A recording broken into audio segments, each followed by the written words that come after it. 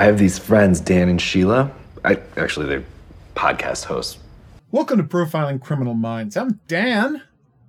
And I'm Dr. Redmond. And, oh my God, we are back for more Cop Rock. And I will say about these 3 episodes, and it's like, I kind of feel sorry for the guy.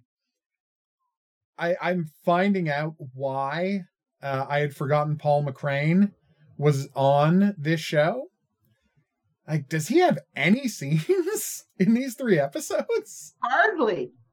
I was wondering about that myself.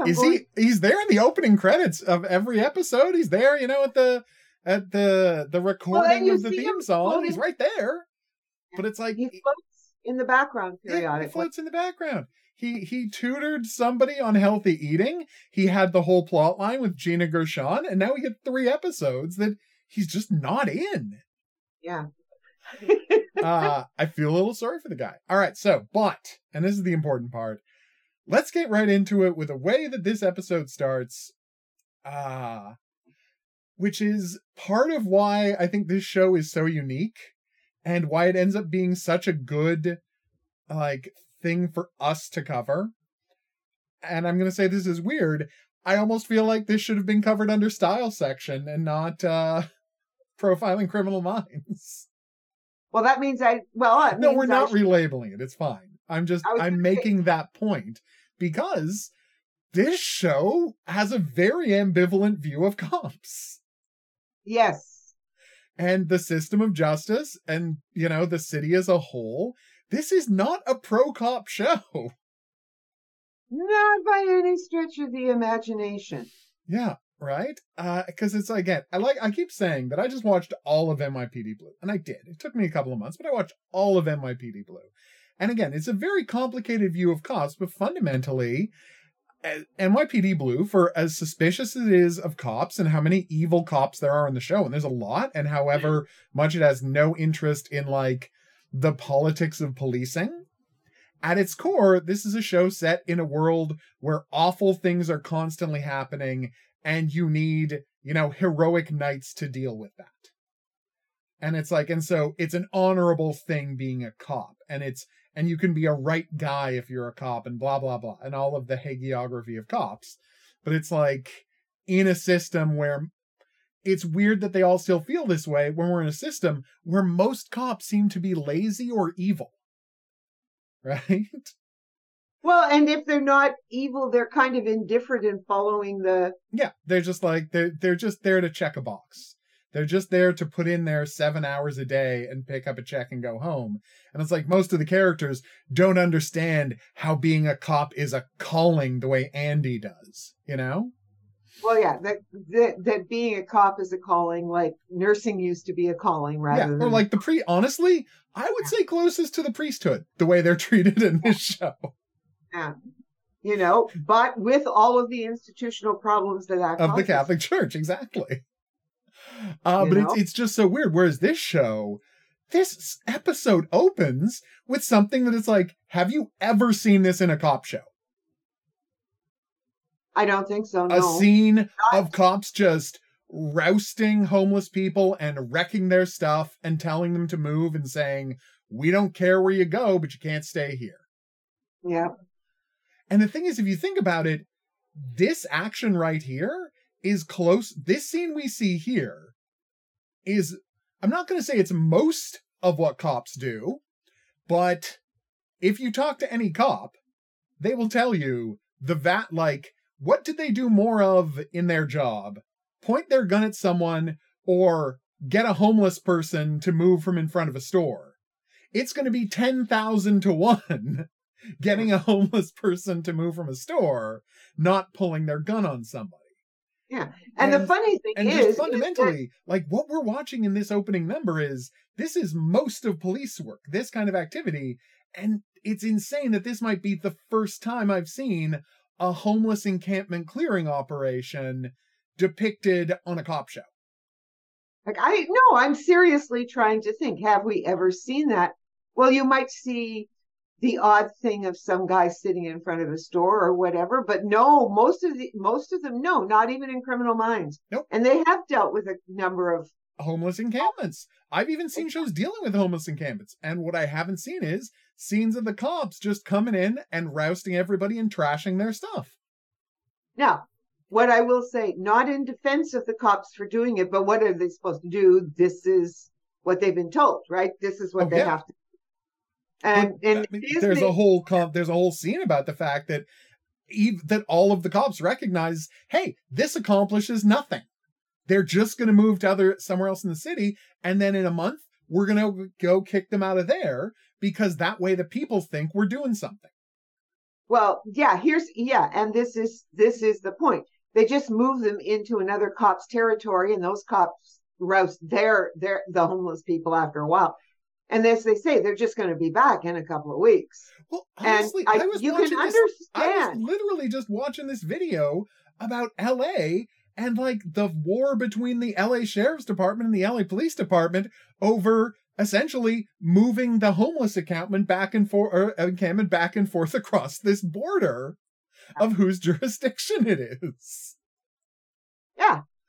And it's like, this is a huge part of what cops do. And yes, it might be crazy to say it, but maybe Cop Rock is the only show that ever addressed this. If people are listening, the people who are listening, if you know of another show that like has a scene of a whole bunch of cops rousting a bunch of homeless people, and then the show acknowledges that this is just cruelty for its own sake because the taxpayers of Los Angeles expect the cops to be cruel to homeless people, but won't accept money being spent on social services, then please tell us. No, this is, but we would love to hear about it. But you know what this is too. But this is what is part of the demoralization of the police force. Oh yeah. If this is what they're doing so often, right? It is demoralizing, and you see the one cop, and of course we see a dead. Well, yeah, we'll talk about that over the course of the episode, right? Of Rose's partner. Yeah, and we see what he's trying. We'll talk about that over the course of the episode. Yeah. I mean, this is part of the problem, right? Is that if you don't understand, and we could spend a whole hour just talking about how all of this has happened and its relationship to politics and its relationship to Reagan shut down all of the mental institutions. Yeah, they shut down. I mean, that was a big part of what happened, because there was no place for them to go. Nope. That was the problem. And often their families kind of didn't want them back. And then there aren't enough sort of homeless shelters. Nope. Or places for them to go. And of course you can't have a place for them to go because the whole point was to get them out of the mental institutions because they were being forced to take their drugs and the rest of it. And I mean, there was a whole thing that started in the 70s, and we can blame some of this on Foucault. There's no question about that is the intellectual driving force. Yep. For doing all of this. And then there was Thomas Zaz, who says there isn't any such thing as mental illness. It's all sociologically determined.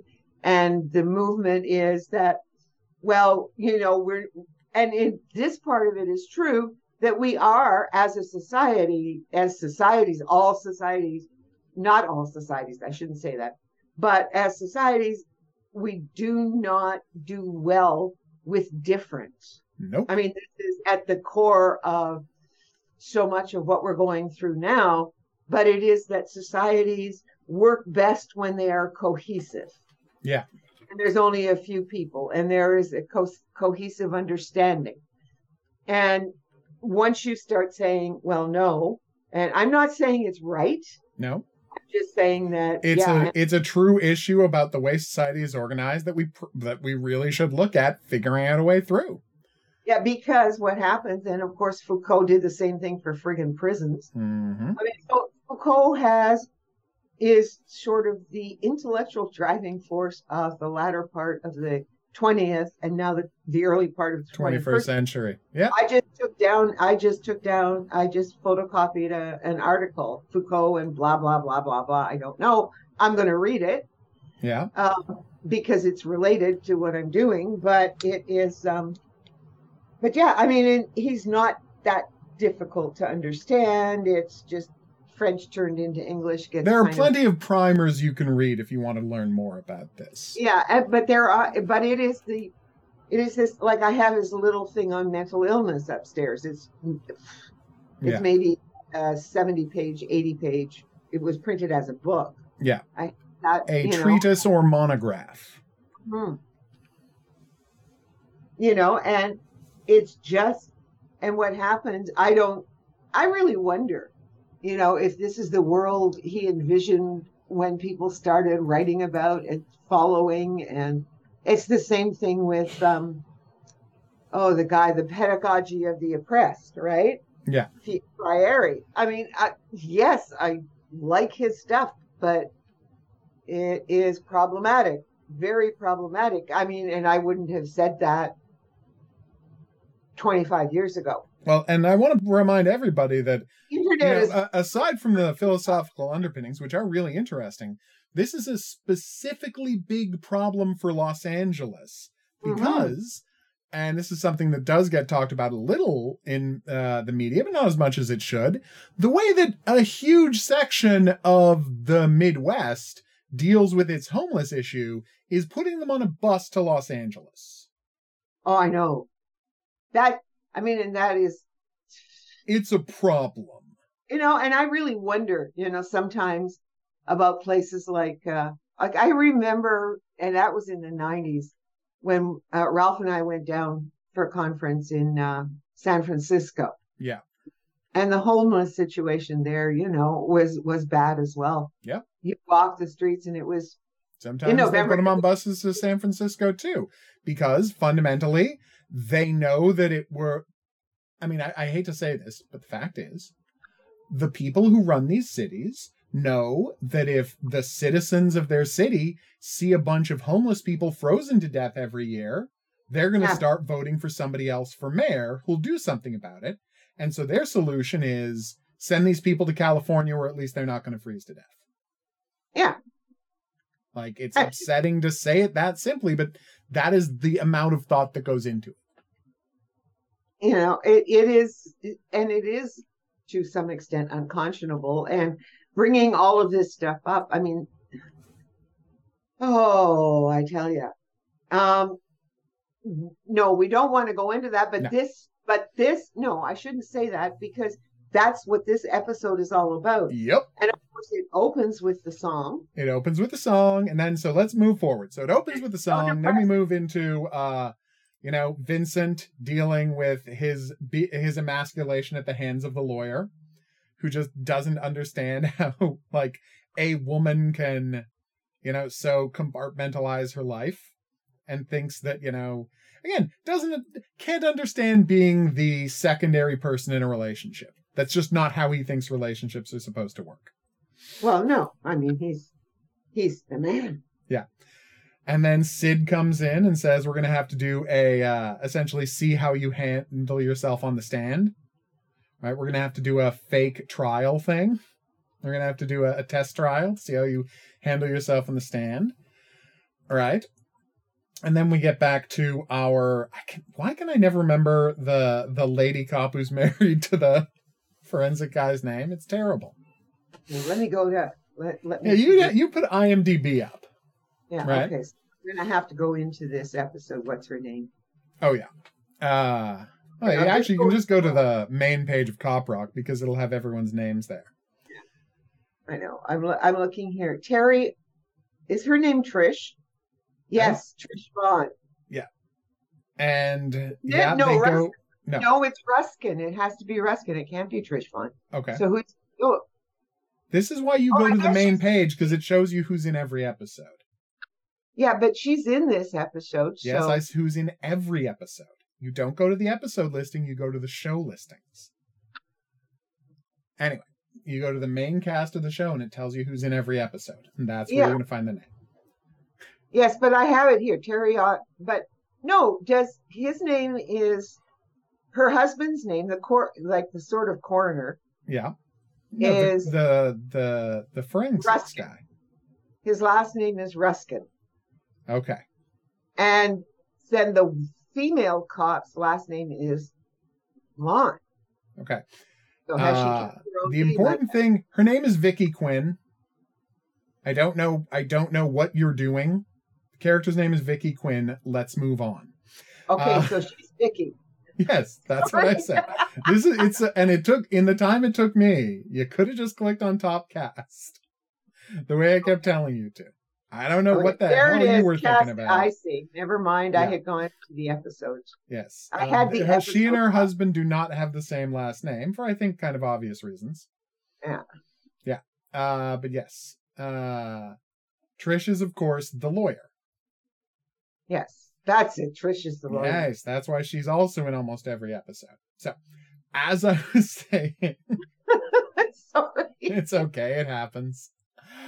Right. She gets shot. Someone is making a fuss in an insurance company, and her partner, right? Her partner is Andy Campo, right? That's his character's name. I've got it open now, so I know. Is dealing with the woman making the complaint, and she should be keeping a closer eye on the guy who's complaining, but she's not, because it's a harmless looking old man. And before they know it, he's pulled a gun and she gets shot in the leg. Accidentally. Completely. Yeah, he didn't even seem to mean to pull the trigger, but she's going to be fine. Her husband rushes down to the hospital. And then we go back to the clearing of the homeless people, where we get where we get our cop finding a dead body. Yep. Oof. That's a rough one. Finding a dead body, and let's face it, not dealing the best with it. No. Right? And of course, dealing with this week's guest star, David Paymer. Yeah, nice, eh? Oh, David Paymer's so good this week. Yes. Oh. Always. He's so good. Right? And dealing with David Paymer. And then we get Andy bringing Vicky, right, some roses, and we get his song about how he loves her. And this is where we get into the situation where, obviously, we don't know what that's the subtext of what he's saying to her. He's not actually confessing his love to her, but it's the subtext of whatever conversation they actually have that her husband overhears. And of course, this means it's going to be rough. And of course he takes it exactly the wrong way. Oh yeah, because it doesn't matter what the partner Andy says. It matters what she says and what she feels and what she wants to do. Yeah, and that's where the problem lies. Oh, is there a problem which we're going to get to in the next episode? Yeah, next episode we will follow up very well, because this is a show you could not watch out of order. No, not at all. Yeah, can't put it up out of order either. No. All right, then we get Vincent's little chat with the other lawyer, and him seeing that he's not great under questioning. Nope, not gonna do it. Bop, out. Oh, but then we get, honestly, one of my favorite songs. Vondi Curtis Hall's song about how to treat a woman. That's so good. It's such a good song. Oh, Ronnie Cox is so good in that scene, and it's such a good song. Oh, I love it. Oh, and then we get the most tragic scene in the episode, which is Rose's partner trying to make a difference. That was so sad. Oh. Because he honestly thinks if he just treats somebody like a human and, tries to connect with them, and he's like, here's the steps you could take to get your life together. And he honestly has never had any experience with people who have mental illness. And he just doesn't understand it.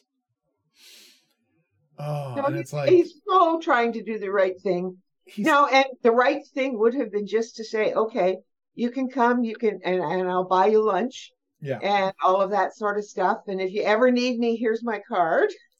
I And know. but that is not going to happen because he thinks everybody who's homeless is only homeless because they don't have a job and because they don't have all of those Yeah. uh helps that Hmm. people would normally have. And Yeah, he doesn't have a safety net around him. And if the city's not yes, going to provide them and he doesn't have family to help him, so does the city to help him. But he's like, there's steps you can take. yes, and do these things and go take a shower and go get, and You some know? clothes. And then finally what he does is just pays for the food and the meal. And Yeah. now Walks out this does. and Hmm? accepts that he can't do anything. Yeah, and just accepts that he can't do anything. Well, yes, except that he doesn't really accept it gracefully. No, he doesn't. No, he's very upset by the fact that this guy won't Yeah. react, And he's like, and we're seeing this character gradually understand how his partner, Frank Rose, sees the whole world and is like completely disconnected from it. yeah, Is because completely as I said, disconnected from the people he interacts with. and I think that that's what the show is trying to say. You've got, you know, did what's his face? Yeah, the partner just demoralized Yeah, because if completely. they're It's a constantly crumbling system, and they are like, it's a system designed to fail everybody. Yeah. And these are the guys who are just essentially standing at the edge of just manning the what do you call it? The velvet ropes around this place that has been completely abandoned by capitalism. Oh, it is not. I mean, it is not a good picture. It is showing of society of cops, but I mean, to its credit, it does show us the manipulation Oh, that yeah. is going on. Oh, Right? 100%. Yeah. No. Then we get another fantastic LaRusso scene where, so he's bad at being questioned. And they're like, and Sid is like, here's the problem. We can't keep you off the stand, and you freak out when you're questioned, and it's deep down ingrained in you that you don't like to be questioned. There's no way around this. So the only other thing we can do is make the public love you so much, it doesn't matter how badly you do on the stand. Yep. And then we get another song, I think it's kind of a banger, with the Image Consultants. These are the second set of image consultants. Yep. I know. And By the way, I think, what does that say about this show's view of policing, law and order, and of course, most of all, politics, that in just 6 episodes, we have had 2 different songs about image consultants telling people how to manipulate the public's opinion of them. Yeah. That's kind of crazy, right? Oh yeah. That song, the dance routine, the song and everything else was just Yeah. Well, it was a brilliant one. I was watching it this time and just going, oh my, those dancers were really good. It's a great number. Unbelievable. Like that particular, like I was watching the last woman, the woman who was, and with her heels, and as she slides I know on the table, all the way down and the table, one smooth move, like it's a complete a smooth single motion, one shot. She moves and into her chair. Yep. And I'm just going, oh, jeez. The rehearsals, and I just want to point out, they were doing one of these shows a week. I know, but that I tell you, I was so impressed with that move. Yeah, it just sticks right out. I'm just watching. Oh, I could never, in my wildest dreams, have ever done anything like that. Yeah, and then we get the scene of Gaines Ruskin, the scene of Ruskin demanding that Vicky be reassigned and given a new partner. and the captain dismissing him completely, and we get his just tragic song about losing his wife. And I'm like, yeah, you're treating your wife as an object who you don't respect at all. Yeah, well, this is all in your head, Ruskin. It is. But you see, this was set up in the first episode. Oh, absolutely. Where he says, I don't know why she chose me. Yeah. Like you already know he's massively insecure, although it's clear to us, the audience, that she's not going to leave him because she wants the security and everything else. She has that song. Yeah. So it's set up that he is massively insecure. So this doesn't come as a surprise. No. But his poor wife. Oh God, his poor wife. Well, we'll get into that next week. And the next episode. Yeah. And is this where the captain says, did she ask for a transfer? No. Yeah. Well, then what's the problem? Yeah. And what's the problem? Yeah, exactly. Because again, he respects his officers' decisions. Yeah. He's not going to come in and make changes based on something her husband said. No. Then we get the mayor and the chief off on their date in their cowboy date in the mountains. Yeah. We find out she's a 45-year-old virgin. And he's just so thrilled that she's kept herself for him. I know. The perfect way to end a horrible episode. Oh my God. But that's not the last thing that happens. The last thing that happens is how Vincent is going to get the people to love him. Yeah. The radio show. Yeah. Which is such a good scene. Yes. Like, the radio show is such a good scene because, and I mean, I'm going to ask you something. All right. Okay. So what happens if you're not watching these with us, and you should be? It's a magnificent show. Yeah, it's a lot better than, like, I always think it is a show that is only known by its reputation because almost nobody watched it. But anybody who watches this show remembers how special it was. Oh, no, I remember that, but I also remember, as I would think of it, would go, yes, but it was just quirky and, well, go listen to when we were talking about it in the beginning. Yeah, we didn't realize how hard-hitting this was. This was hard-hitting, and this was good, and the music stands up. Yep. Pretty much, I would say, 90% of the time. I'd agree with that. 5%. And there's only a few songs I'm going, yeah, Yeah. But and you can't fault them when you're writing music for this 5 kind of songs a week. Come on, it's tough. Yeah, and that have to be politically relevant. They have to be personality relevant and situationally relevant. And it's not easy. No, that it would not be easy doing these. But I am happy that they kind of shortened. Yeah. I think the only ones earlier on that we complained about, it was that they went on too long. Yeah. And the songs are brisker by halfway through the run. Yes. Like, the only song that was a full-length song this week was the opening song, which has to be because, it's setting up everything that's going to go on with the cops this week. But the interesting thing with the radio show, too, when he's doing that, right? And then there are these guys that are going to back him up, right? Okay, well, no, this is what I'm about to ask you. So he does a great job with the first call, and then we get the second caller, who is essentially there to say, it's like, it's good that you shot a black guy. And my question to you is, and this is how I interpreted it, I want to know if this is just me. Earlier in the episode, the image consultant is talking about how we get people to like you. And one of his solutions is they stage a robbery in a convenience store and have the fake robber escape out the back, and you're a hero. Yeah. Right? And of course, he's insulted by the idea of this because he's an actual cop. My question to you, was the Nazi who called in a real caller? Or was that the image consultants giving him the perfect call to completely undercut the assumptions in the black community that he's a racist cop?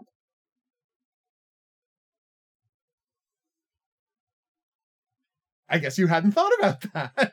Okay, no, I know I am thinking about a response because no, I don't know that don't think I ever thought that that was a setup. I know, and I'm sure I didn't the first time, but watching it this time, I'm like, maybe. I think there's a chance it might have been a setup. Only way it could have been a setup is if Vincent didn't know. No, he wouldn't have known. Okay. No, I don't think Vincent knows. I think his reaction is honest. I just think the call might have been a setup. But I don't know that it would have needed to, like they would have needed to do the setup. Well, no, but I'm just saying they would have juked it to make sure they get the call they want. Like, because they trust him to say the right thing. I'm saying maybe they made sure they get the call they need so he'll have the chance to say the right thing. See what I'm saying? No, I see what you're saying. I'm just wondering whether that would have been almost necessarily, because you would have gotten a lot of white you might have gotten I'm just saying I look at how controlled these people are, and I look at how manipulative these people are, and I feel like they wouldn't take a chance that they would get the right call. I feel like these are people who would not take a chance. Like, hope they get the right call. I think they're the kind of people who would make sure they would get the right call. Well, it's not only hope they get the right call, but then they have to hope Vincent gives the right answer. Yeah, whereas I think they're comfortable with him saying they'll get the right answer there. All right, so that's the end of the episode. It's an interesting possibility. It's an interesting possibility that there's no answer to on the show that I know of. No, right? there is not, because it does turn down anything that is going to be manipulative of his sense of himself as a cop. He still thinks of himself as a cop. Okay. And then we get the first obvious comedy thing. The biggest comedy thing in the history of the show so far, right? The second episode starts. This is episode 7. Yeah. So, at the end of the briefing there was a catchphrase on the show, Hill Street Blues, right? Yeah. Which was very much the thing that Bochco did before this, and a bunch of people worked on, including David Milch, and they would go on and team up to make NYPD Blue a couple of years later, right? And I'm already laughing. They would explain the situation of what's going on. It's like they would do the scene where all of the cops find out what's going on in the city today and where they're going to be patrolling. And he would end the line with, "Let's be careful out there." Yeah. Right? And that was James B. Sicking, who said it every week. Yep. And so they do a 4-minute musical number about, the days policing the city called "Let's Be Careful Out There." Yeah. And at the end of it, James B. Sicking is there. Yeah. as his character from Hill Street Blues. Like, it's just such a weird way to start the show. But I mean, it's saying that this show is handing off the look at realistic copdom from Hill Street Blues to cop rock. And they're making that explicit statement, and yet we have to wrap our heads around the fact that, but you're handing off, being the most gritty and realistic cop show to a musical. Yeah, and I mean, I honestly, and the more I watch it, the less the songs bother me. I know. At all. Period. Like I've got no criticism anymore. No. That's just the thing. You can go back to years of this show. Whenever Cop Rock came up, we were like, if only it didn't have the songs. And it's like watching it this time, I'm like, no, the songs were great. Yeah, the song. America was just, I'm just going to say it. America was just too cowardly to watch this show. They couldn't get over themselves. Yeah. And that's it. Yeah. They didn't want to be the kind of people who watched a cop musical. Well, you know what? You missed the best show of 1990. Well, it was 1991. 1991. Sorry. Thank you. Sorry, I'm watching it. I have it up here. Yeah, it is the cop show part of it is Well, no, it the was the 1990 storyline. 1991 season, and it didn't make it into the second half of the season. Technically. But anyway, that's not important. It's a great show, is what we're getting at. Yes, it's a great show. It's a truly great TV show. All right, so now we get the follow-up to this is what happens if you're a cop who testifies against cops. Because LaRusso's partner comes in with a die N-word notice he got at his home. And the casualness with which we would see the N-word depicted on television in the past is kind of bracing to the people of today. Like, it's not like people weren't showing it as a horrific insult. They were, but it was presented. Yes. And I mean, I had that when it was one should never, ever, ever use the word. Yeah. And I had a student give a talk, right? Yeah.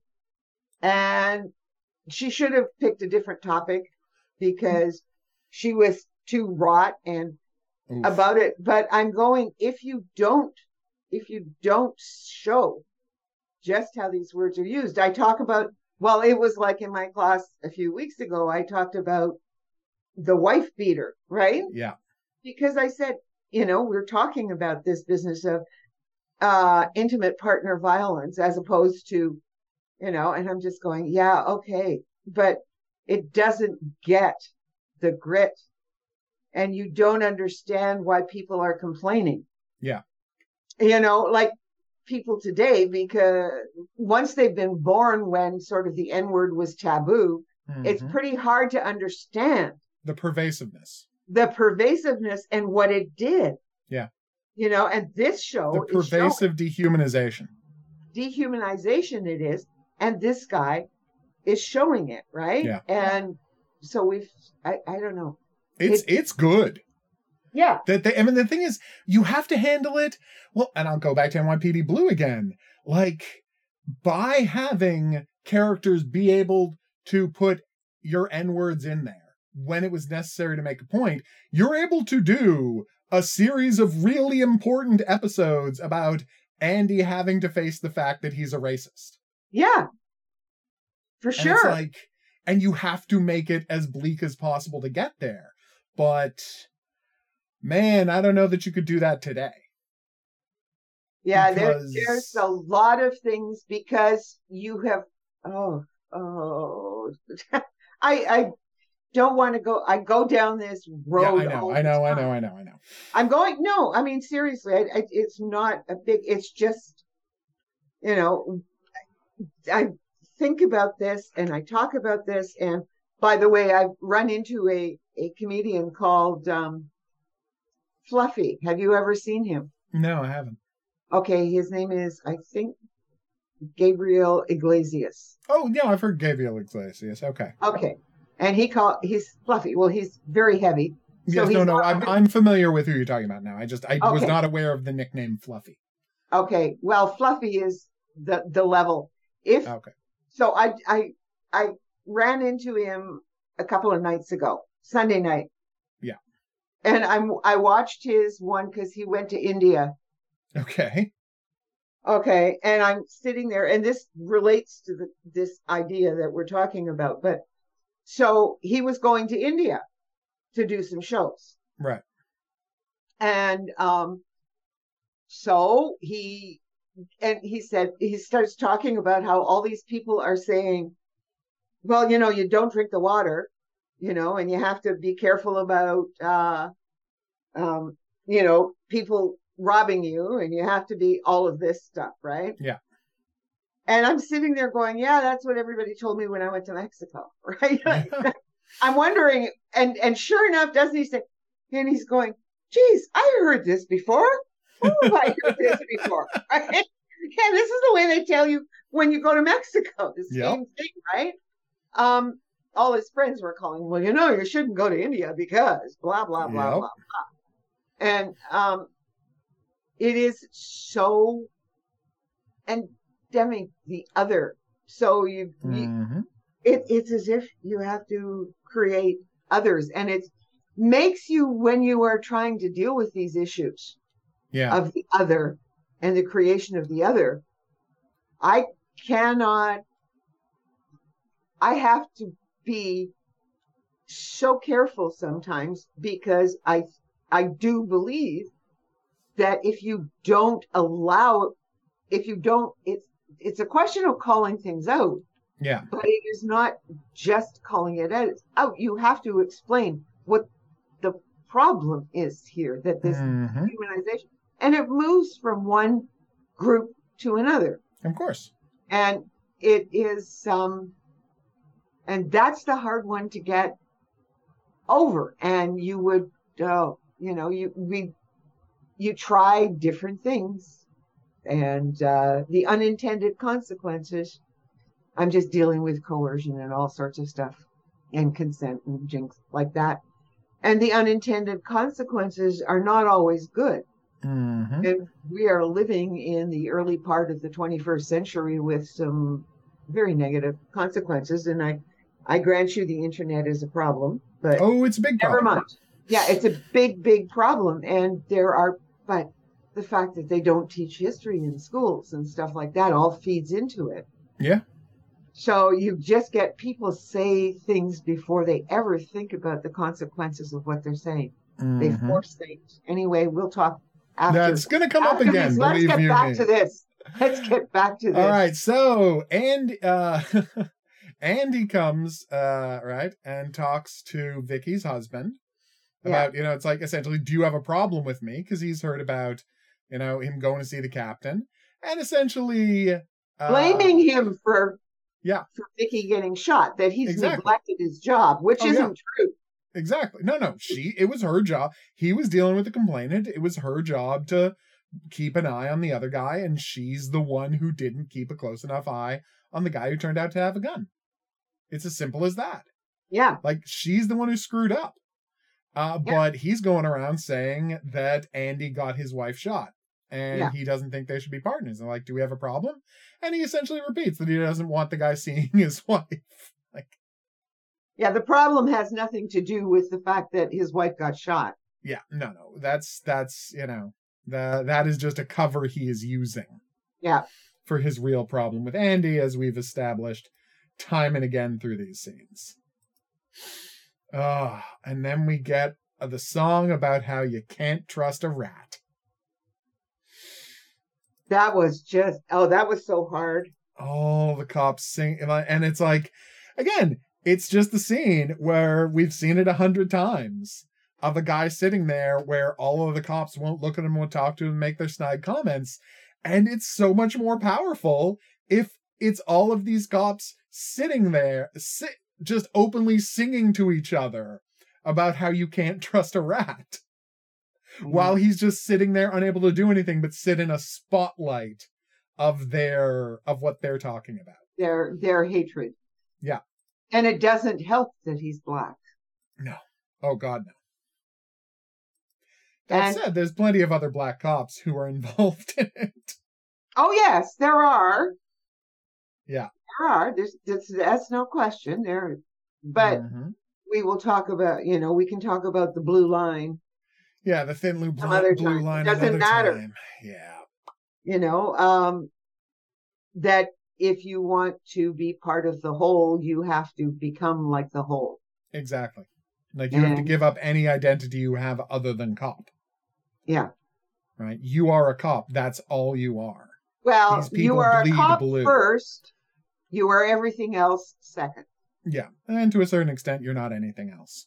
But that's another conversation. Yes, that's a different conversation. All right. So then Vicky comes back, and she is welcomed back, which is nice. Right? And of course, her husband is not psyched about her being back and considering going back on the street. And he's being controlling. Meanwhile, the mayor's assistant might have to quit his job because he's going to be outed. Yes. And this is a big thing that there were so many stories about in the 80s and 90s. Oh, yeah. And it was the biggest debate. It really was. Like, do you have a moral response? Like, in the fight for gay liberation, do you have a moral duty to be out? Right? Or do you have the right to privacy? Yeah. And the thing is, the show, it very much is on the line that this guy should not be forced to come out. No. Right? That was the side of the line I was on. Oh, yeah. And I agree with that. But I've always been able to understand where the outers were coming from. Yeah, no, I could understand it, but that's just part of my, everything else I deal with. You know, right? you cannot do this. People have to find their own way to making difficult decisions, because we get the whole difficult decision that he has to make. Well, especially because, like, it can cost you your job, it can cost you your life, it can cost you your family. And his problem is that it will cost the mayor, who he has been serving for years now. A Republican mayor who wants to be a Republican governor. Yes. Right? Yes. And it could cost her her job. And she might lose. She might lose the election. Yeah. If she is seen. Supporting. And that's extra horrific, because it's like he is supporting the very people who are oppressing him, and we can talk about that later. Well, yes, and that's what makes people who are out so crazy. Like, it is, it's a problem. It's a problem. I tend to feel that it is so difficult. Yeah. To state those things, and you have to be in a certain place and a time, and willing to take all the slings and arrows that come at you. And then we can talk about the other, the whole issue of white gay men who want to get gay marriage, get legal protections, then pull the ladder up behind them and start screwing over black people and trans people. That's a whole other conversation. Shall we have another conversation? Buddy Cole talking about how awful it is that queers have become respectable. Well, but I'm sorry, most of the queers that I knew, right? Yeah. And while I did work with people who were on the street mostly, but then again, I had my lots of respectable gay, of course, queers friends, right? Yeah. And they were so happy at the possibility of being able to get married. So many of them were, and it wasn't just HIV and AIDS that did it. Yeah.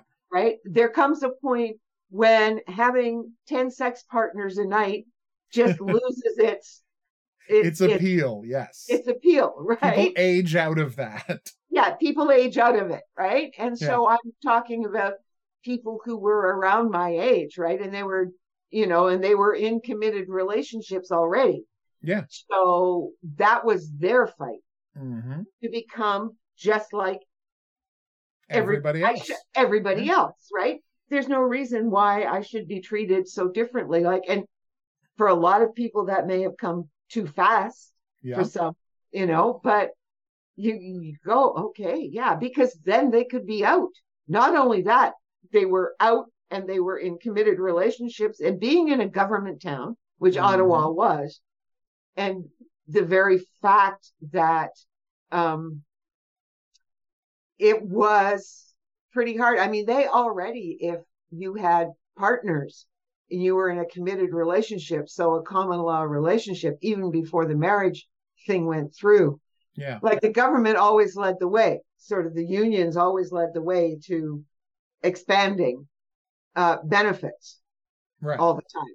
And this happened because we slowly stopped getting just people who were off the street, but you then got people who had relationships and then had children from a previous marriage, who then had to figure out how they were going to be able to give custody to their partner if they weren't married.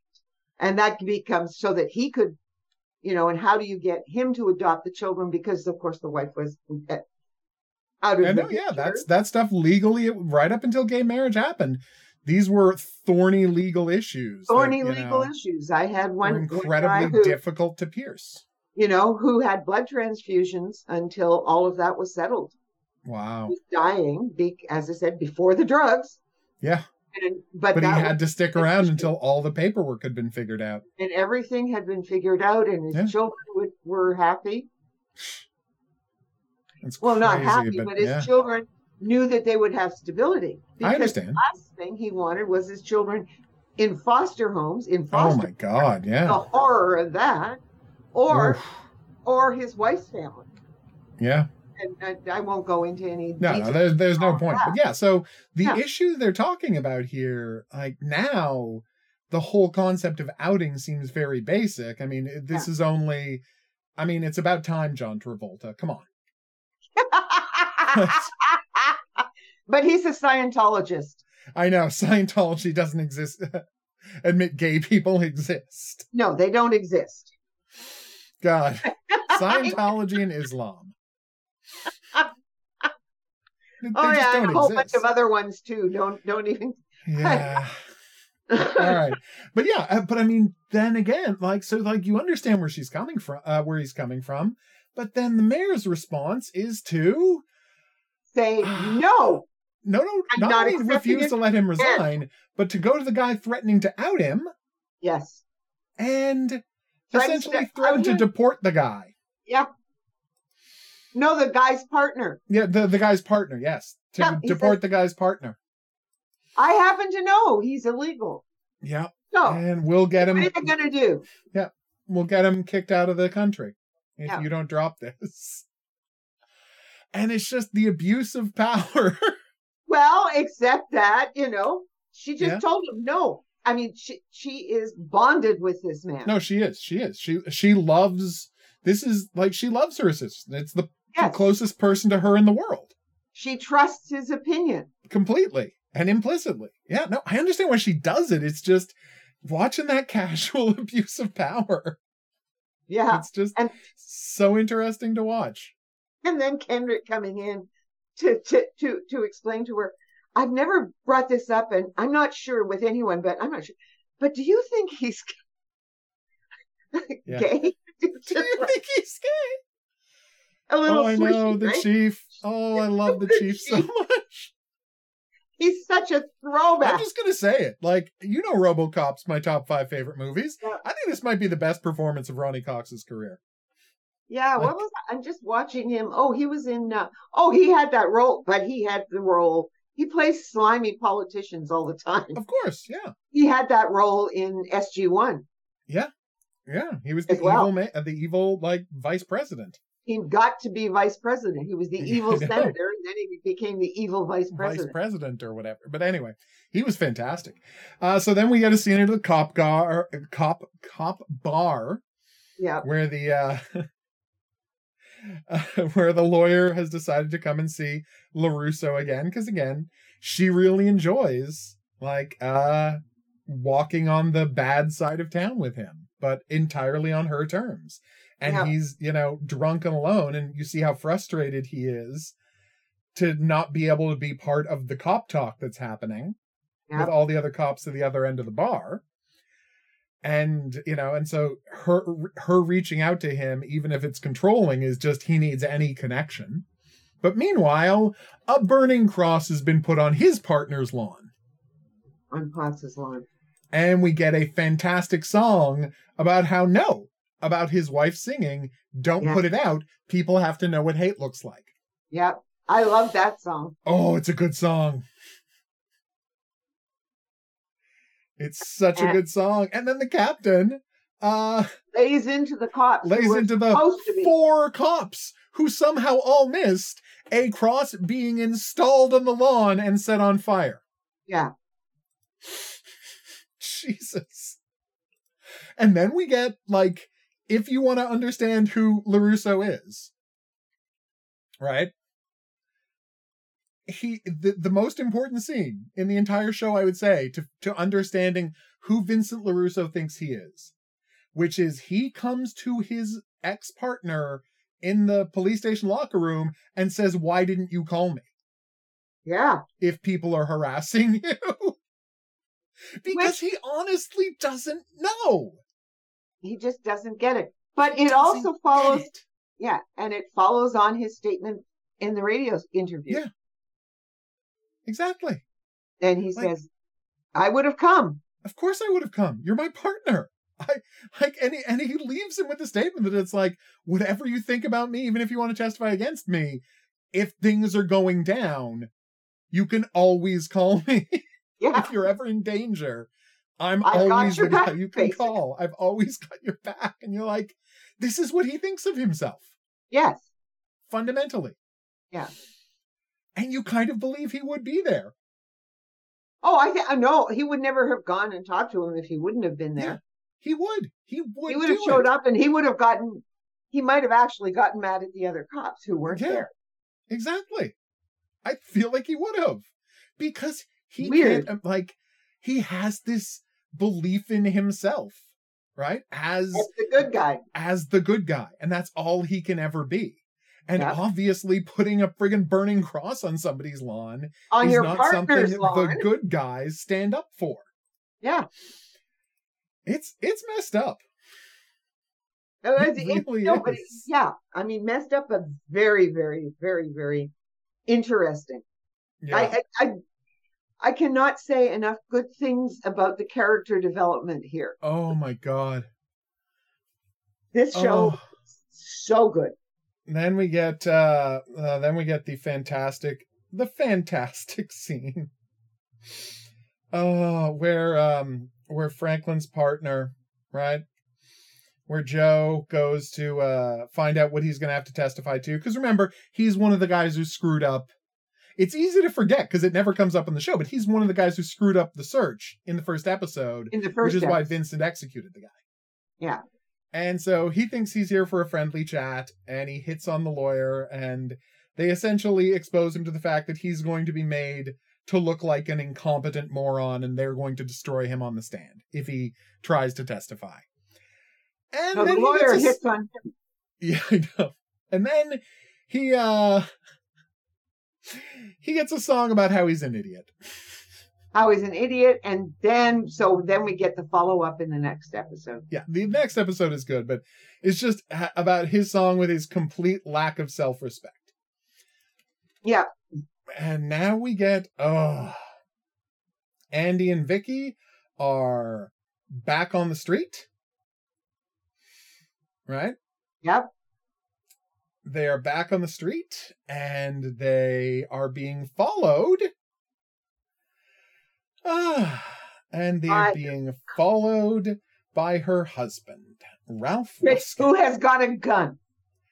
Well, he has a gun. He's a cop. Yes. But the point is, he sees them going to a motel room. He doesn't think it's a call.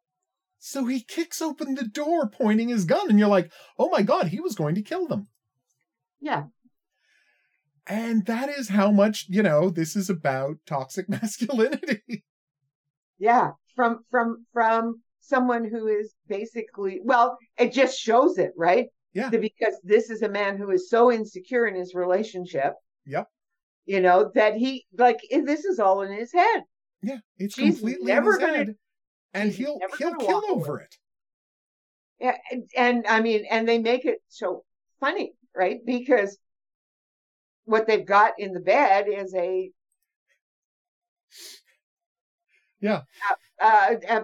doll. No, it's a. Is it? I know it's hard to see because you only see it for a shot. Like here's literally one shot, right? Yeah. Of a guy. No, it's a guy, dressed in women's underwear. Oh, okay. Never mind. Yeah. Who had been making a fuss, and the cops had been called on him. Yeah. But yeah, and then he and his wife, just have this screaming argument. It's like if you don't trust me, you don't value me. And I'm like, can we not talk about the gun? Yeah. Right? this show like is almost not accepting, but it's like understanding of the fact that he was ready to kill them. Yeah. And I feel like it's letting him a little too easily off the hook for the fact that he was ready to kill them. Well, I thought so too. In fact, I would think that they weren't going to report him, but they should have reported him. Yeah, they should have reported him. Although again, because I what do you call it? Because I've watched so much PD Blue now, I do understand that it is considered to be like the worst thing you can possibly do is, call the number that says you got to take a cop's gun away. Yeah. Like that is apparently the worst thing you can do. But to a cop. But it's how many cops kill themselves, how many cops kill their spouses. So you got to do it. But yeah, it's like the worst thing you can do because then you can't be a cop anymore is the idea in that world. Again, I'm not defending it. I'm saying this is the attitude these cops have.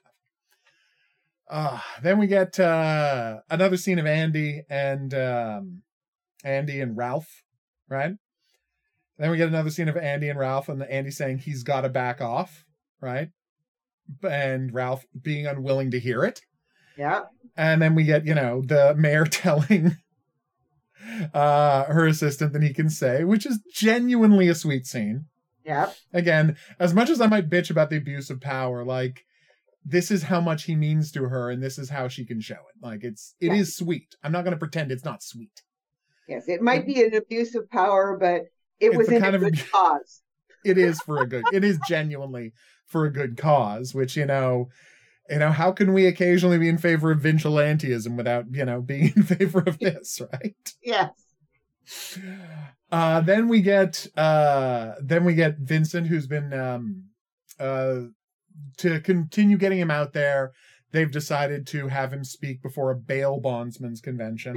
Because they wanted to know if he would be willing to talk to them because, because their speaker had they had lost their speaker, so they need somebody, and they're like, will he come?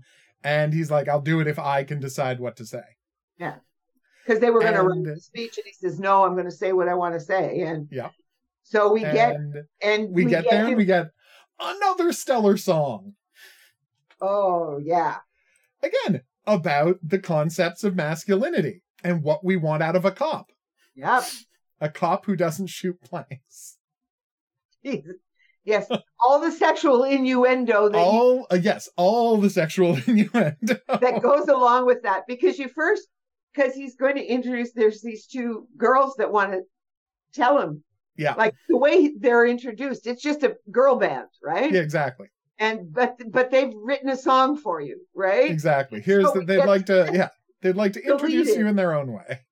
And then Vincent speaks, and the audience is just riveted and stands up. You can see Vincent is sucking this up. Yeah, he loves it. He loves the approval. This is the first time he has seen, this kind of support, this kind of adulation. The unquestioning approval of him. Yeah. That he's never had before, and he certainly hasn't had it. Well, no, but the thing is, it's pointed, right? Because he was missing the approval, because in that scene in the bar when he's isolated from everybody else earlier in the episode, Franklin's telling some story about, having to deal with some idiot, right? Yeah. And it's like, and everybody's cheering him on and laughing and enjoying the story, and it's like, and he can't have that anymore, and now he can, but only because he shot somebody. Yeah. And from a different group of people. And from a different, debatably worse group of people. It's a very interesting scene. But like you say, the song is so important because it's about the mixing of sexuality and masculinity and violence. Yep. Like the fantasizing about a violent man. And meanwhile, in the same episode, a guy almost killed his wife and her partner because of jealousy. And later in the episode, you have a song singing about how much we love violent men. Yeah. Like, this show knows what it's doing. Oh, yes, it does. Because the question is, why doesn't she leave him? Exactly. Because we want a violent man. Like, that just shows how much he loves her. Yep. Spoiler alert, 40% of all cops beat their spouses. Yeah, statistics are horrific. It's a brutal thing to put in this episode, but that's how good this episode is. You know what's weird? Go. I said in my class and dealing with Susan Brown Miller, nobody has picked doing the section on cops. Really? Yeah, nobody. I mean, I've got a war. That's my favorite part of that book. You know, and that was the one that really hit it home, because that was when the Phil Donahue show. Yeah. He had her on the Phil Donahue show. That opened my eyes. And the whole audience was cops. Yeah. Oof, and, Phil. And I cannot find a copy of it. I guess, heaven knows if it was. I assume that must have been rough. Yeah, it was. Yeah, it was. It was. Oh, and by the way, just for the record, that 40% is the cops that admit to it. It might actually be higher. Yeah. Well, or get caught. No, this is surveys and admitting to it. Yeah. Oh, okay. Yeah, these are surveys. Okay, on to the next episode where Vicky gets her song about why do men have to be this way? Yes. Which is a really good question. Yeah. Why can't men be more like women? Really good question. And that was a really good song as well. Oh, it's a great song. Her and her fellow female cops, right? Yeah. Oh, and this echoes what he's doing is this echoes the My Fair Lady one. Yep. Where Higgins sings the "Why can't a woman be more like a man?" Exactly. That's exactly. They flipped it around, mm-hmm. And it is a wonderful thing, because that My Fair Lady, that was the worst thing. The worst thing about the movie and the play was that she ends up with him in the end. I know. With Higgins, that was just so bad, because that's not George Bernard Shaw. No, that's He wants nothing to do with Higgins, and she marries Freddie and starts up her flower shop, which is all she wanted in the first place. Yep. No, they're not saying that she should. The book does not say that she needed to be changed. That's the thing. That's the thing. Yes. But yeah, the change for your play and movie, right, really suggests that she needed to be changed, and she's better off with this guy. And I'm like, I don't know that you're right about that. No, I think you might be missing the point here, guys. Yeah, no. The best song in that is when her father says he doesn't want to make money, and he doesn't want to do all of those things, because then he's going to have to do things like get married. Yeah.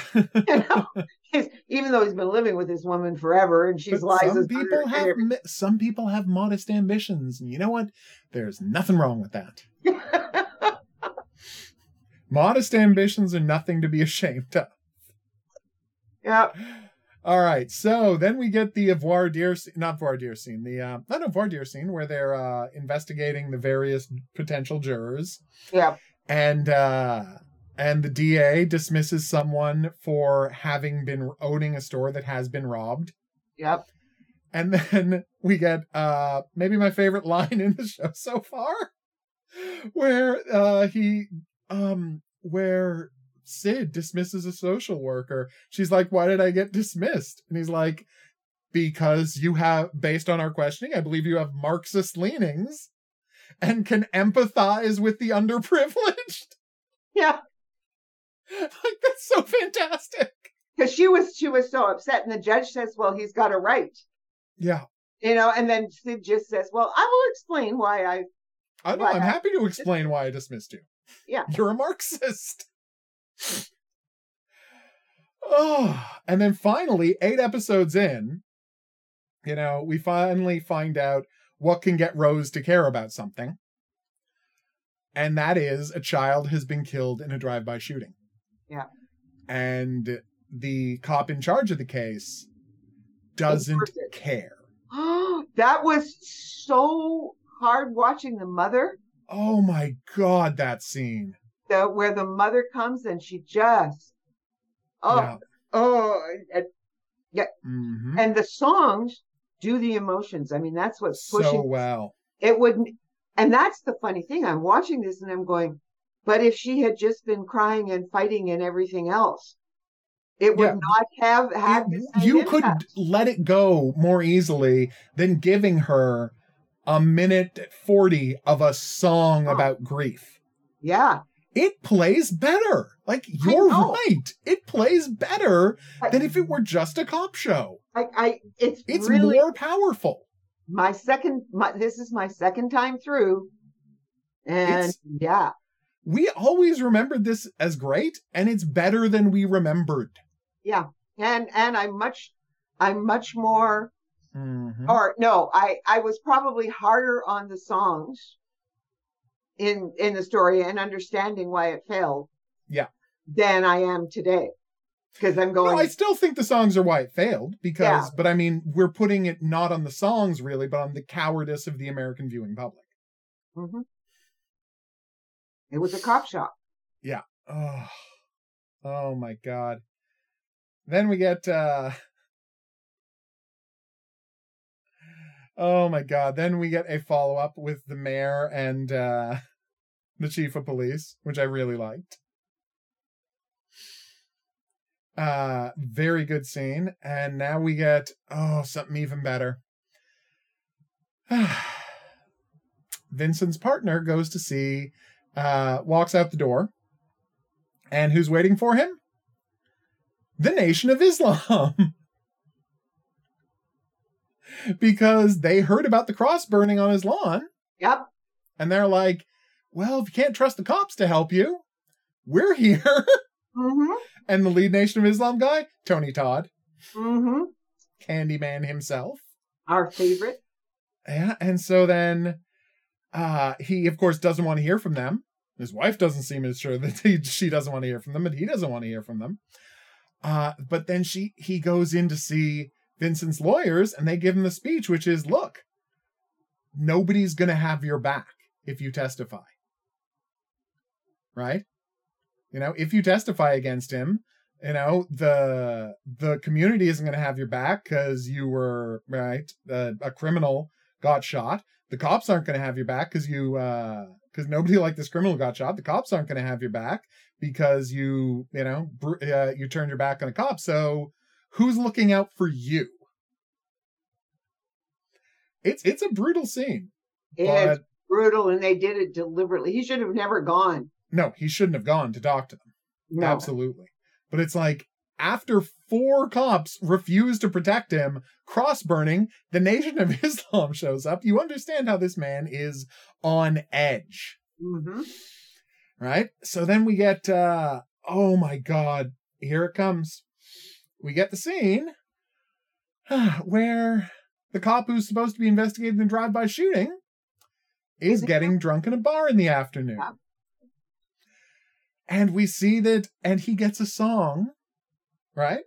He gets a song to Joe, you know, once Rose has left, about how at the end of the day, we can say we're all cops, but it matters who's white and who's black, and they're never going to be us.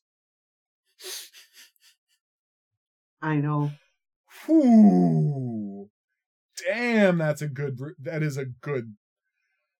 Again, seeing it so nakedly. And they got away with it. Yep. Because it was a musical. Exactly. Like, I don't want to now decide I'm against subtlety conceptually, but think this is so much more powerful than if you had to have this guy just be coy about his racism. Speaking of the bar, Ralph comes and takes a swing at Andy because he is spiraling. Yep. And everything is only getting worse for every character. And I'm watching this, and this is episode 8, and none of this is going to get resolved. We don't want to. No, let's try not to think about that. Right? This is the cop show equivalent of Crusade. Yeah, we know none of it's getting resolved, but we love watching it. Yeah, I know. And then getting pissed off at the end when you never find out. Oh, I know. So the captain gets called in to tell them what's what. Yep. Right? To tell them what's what and tell them they can't be bringing this into the station anymore. Also, he's, in the most cliched thing imaginable, but that is not a road this show is afraid to go down. He is told that his son has a piano recital today. Yes. Because again, they're not afraid of cliches. It's cop rock. They know what they're doing. Right? And he tells them that they need to shut this up, right? It doesn't matter what they have personally. As long as Vicky wants to work with Andy, she's working with Andy. And the two of them need to stay the hell away from each other. Yep. And it's all he can do. Well, he now insists that Ruskin moves to another station. Exactly. That's the only other option, right? Yep. So then he says, his Vincent's partner goes and says, yeah, I'm not going to testify. Yeah, poor. You just have to feel so sorry for Captain Hollander. Yeah. Well, no, but like the horrible thing is, like, he goes to the police rep and he's like, how bad is this going to get for me if I testify? And the police rep is like, it's going to be bad. Yeah. And the worst part is, Captain Hollander hears that he's going to testify right after the racist cop has come in and told him to keep Rose off of the case. So he's got a ton to deal with today. Yes. And his son has music recital. Yes. So like, you understand how he's missing the music recital. He's got a lot to deal with. Oh, but then he gets a song about, wanting to be there for his son, and it works out. And then we get another one of just the scenes I love, which is Joe and Rose in the cop car, right? Just chatting. Mm-hmm. And Joe just trying to figure it out. And this time it's about race. Mm-hmm. Because it's the conversation about how could, it's like, why is it that, like, when people talk to white people talk to black people, they always want to, show how much they know about black culture? It's a really good scene. Like, it really is about the casual racism of white people who try to show that they're not racist, right? The exclusionary feeling of it, like the way it reinforces the feeling that these are two separate cultures negotiating with each other rather than just a bunch of people who live together. It's a good point. Yeah, I really like this scene. And, Franklin, Rose's partner, he just wants to do right, and he's so bad at it. It's like, is this not right? Is just not the right job for you? Because he really does seem like such a good guy, and he just wants to do right, and he's just not good at any of this. It's so frustrating to watch. He needs to go to Andy Griffith's town and replace Andy Griffith. Yes. He'd be a fine sheriff of Mayberry. Yeah. Oh, no, that's exactly it, right? Yeah, absolutely. Yeah, okay, so they managed to find the car that was involved in the drive-by shooting. Yep. Right? Allowing Rose to bring him in. And then the gangbangers get a song, which is pretty delightful. Uh-huh. And again, beautiful dance choreography. And I know it's an obvious thing to point out, but from the genius cinematography of this scene, which shows they were thinking about it, is right when they film. I'll explain it to you. When they film the gang, the gang is exclusively filmed from the other side of bars because they're trapped in a system.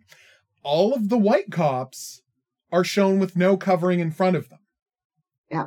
But whenever they show Rose, it is filmed from inside the cage looking through the bars at him. So he is just as trapped as they are visually by the camera lens. It's interesting. Yeah. All the other cops get clean shots of them. Yep. Not Rose. Because he's just as much... Because it's racism trapping them in this system where all they can do is be gangbangers, and that same racism is trapping Rose whether he wants to believe it or not. Yeah. I know, I mean, it just... Oh, I tell you. Again, it's just using the visuals to do this.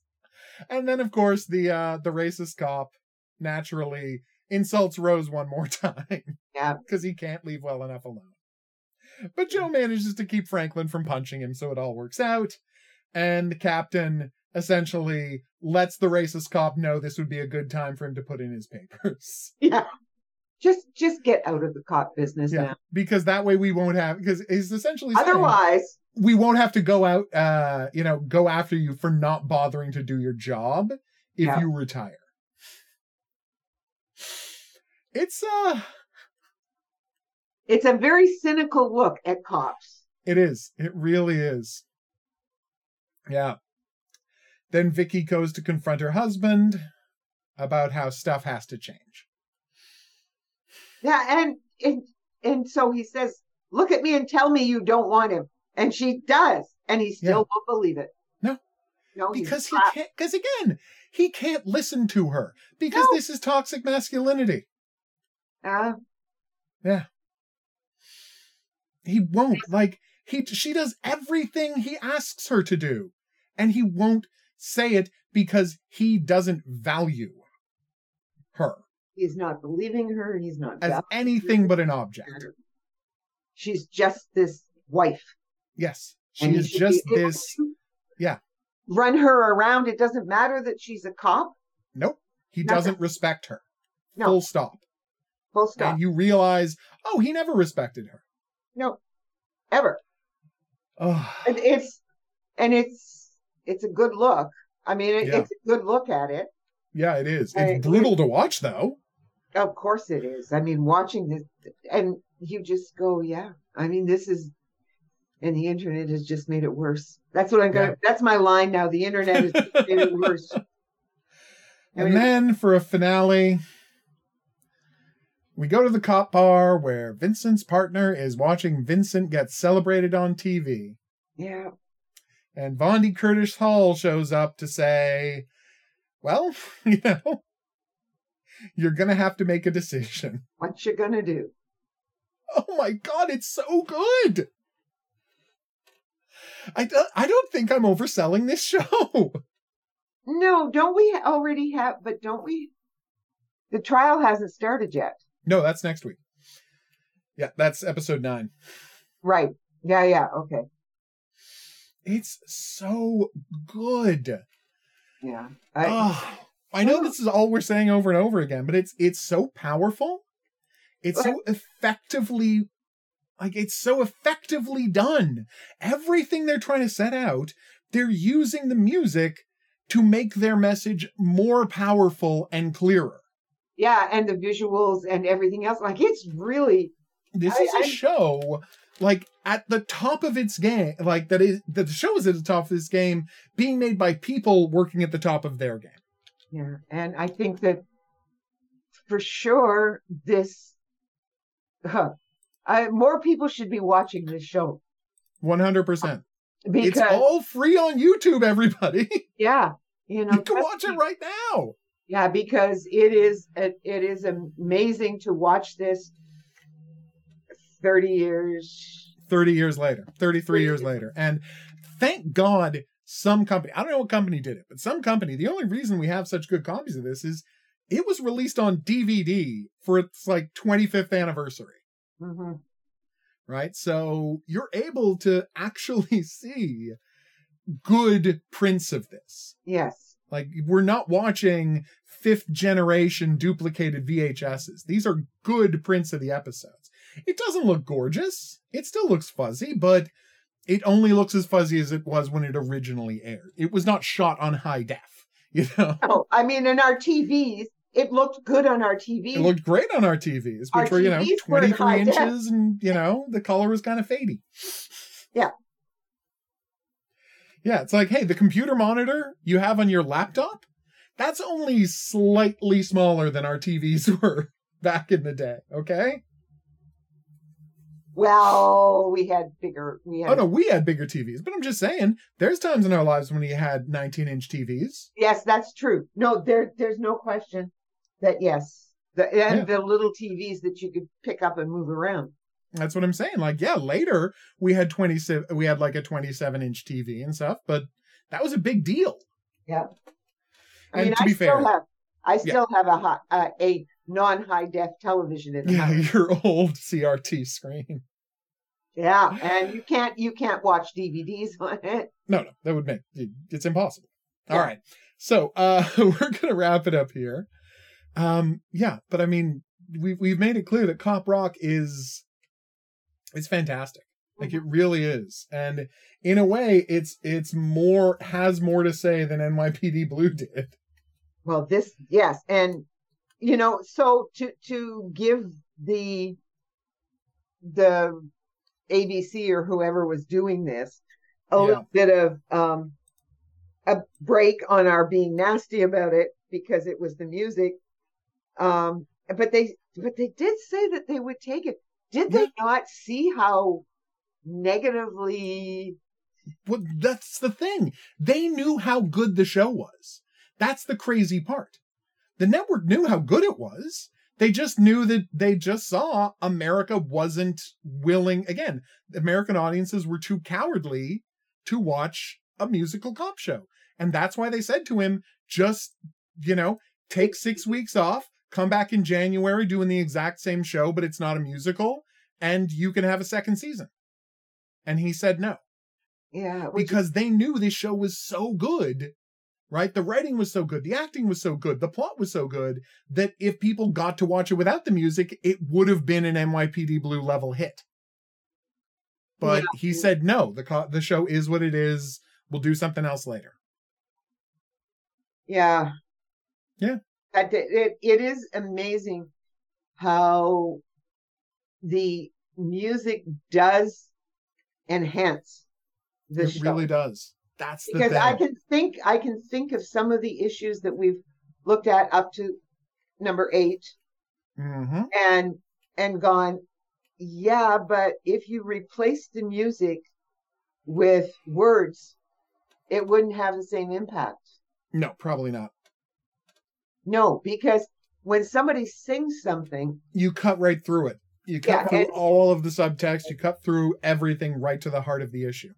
Whereas, like, I'm thinking about the woman whose son was killed, right? Yeah. And, that...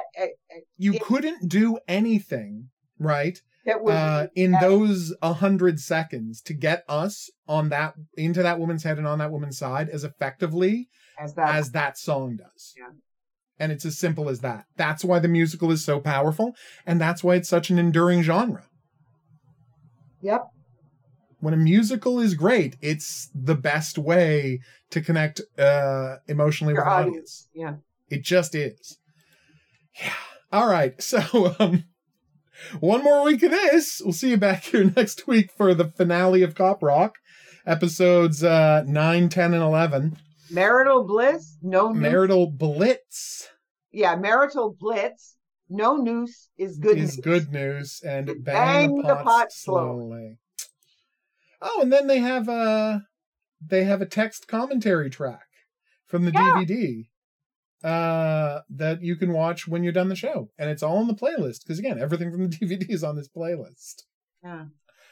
All right, so we'll see you back here for that. But until then, if you have any questions, if you have any comments, if there's any profiling-related fiction you'd like us to check out, drop us a line at profilingcriminalminds@gmail.com. We would love to hear from you. If you were listening to this on some sort of an app or podcatcher, please be sure to rate and review it.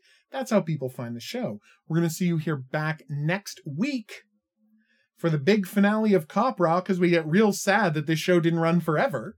But until then, I'll say that's right. Au revoir. Have a good week.